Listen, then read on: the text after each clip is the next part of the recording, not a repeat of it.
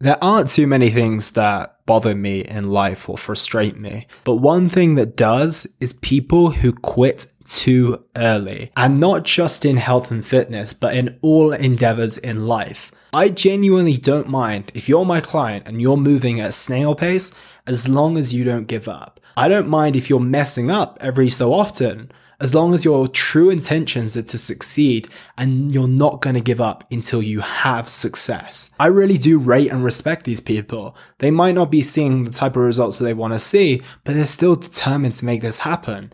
On the other hand, there are people who don't quite see the results that they want to. They've only given it 1, 2, maybe even 3 months, and they just end up quitting. They tell themselves a false story about how they're going to maybe try on their own or they're going to try a different approach.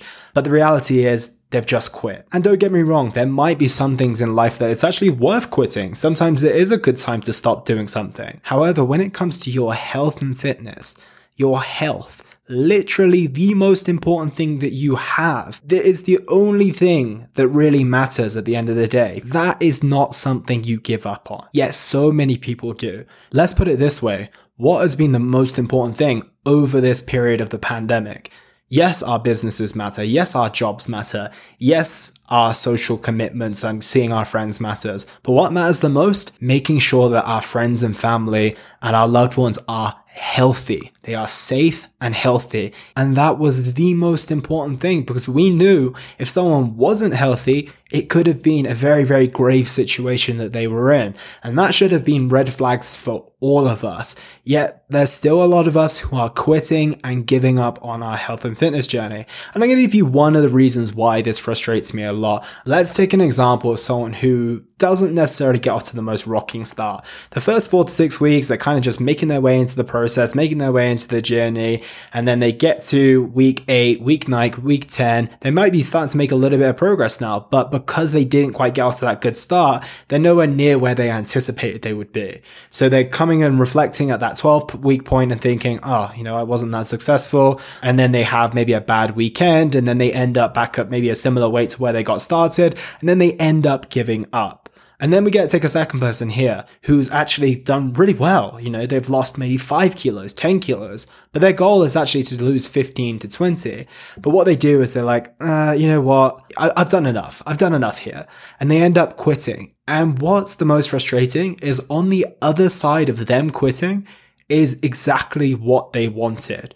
The person who dropped those 10 kilos, a little bit more time and effort gets them to the 15, gets them to a point where they can focus on sustainability. The person who got off to the slow start, they just need a little bit more time. It's a shame that their journey didn't take 3 or 4 months, but the reality is most people's don't. And in fact, it might take 8, 9, 10, 11, and 12, but eventually they will get to where they want to be.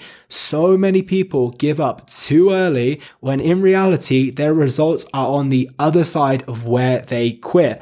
And honestly, I would say that this is even the reason why I've been so successful in this journey. It's because I've done it for so long. I've not quit. I've just kept going and kept going and kept going.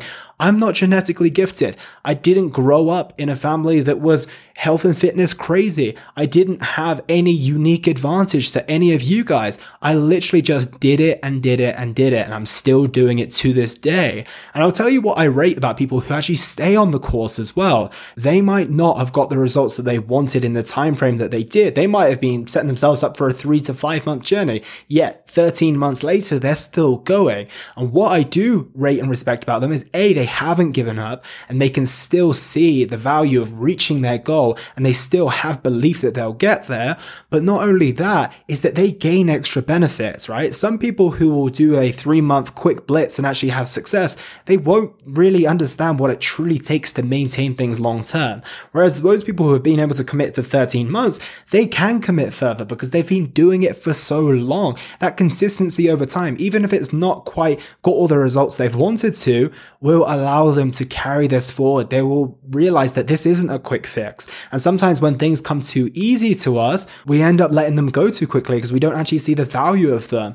But what happens is we go back and forth through these cycles. All of a sudden, age catches up with us. All of a sudden, we're not feeling as healthy as we did in our 20s. And actually now this has become harder, but we didn't learn any of the good habits earlier that would have kept us in this place. So if I can urge you to do one thing today, if you're having any doubts about your health and fitness journey or anything that you're pursuing in life that you know is going to add value, keep going, keep showing up. Don't stop. Don't quit. Moving slowly is better than not moving at all. And I've spoke about the cost of inaction before as well. A lot of people think, oh yeah, I'll just stop and I'll just maintain. The reality for most people, we don't maintain. We regress. We go backwards. So don't let yourself fall into that trap and don't make it harder for yourself in the future. Stay committed now. Follow through on your goals. Stay invested in your health and fitness and remember the vast importance of it. It's the most important asset you have. So I hope that helps, guys. I want you to play this anytime you're feeling low on motivation or like you're wanting to quit at any point. Put it on repeat and remind yourself that your health is your most important asset. So that's everything from me today. Have an amazing, amazing day ahead, and I'll speak to you tomorrow. And that was the Simply Fit podcast. I hope you gained a huge amount of value from today's episode. I feel inspired to improve your health and well-being. Be sure to search for Simply Fit in Apple Podcasts, Google Podcasts, and Spotify, or anywhere else you get your podcast from. And go ahead and subscribe so you don't miss any future episodes. Also, if you like the episode, please don't forget to give it a 5-star rating. I'd love to hear your feedback or any questions you have. So reach out to me on social media. You'll find me on Facebook and Instagram at Elliot Hasoon. Thank you so much for listening, and I look forward to talking with you all on the next one.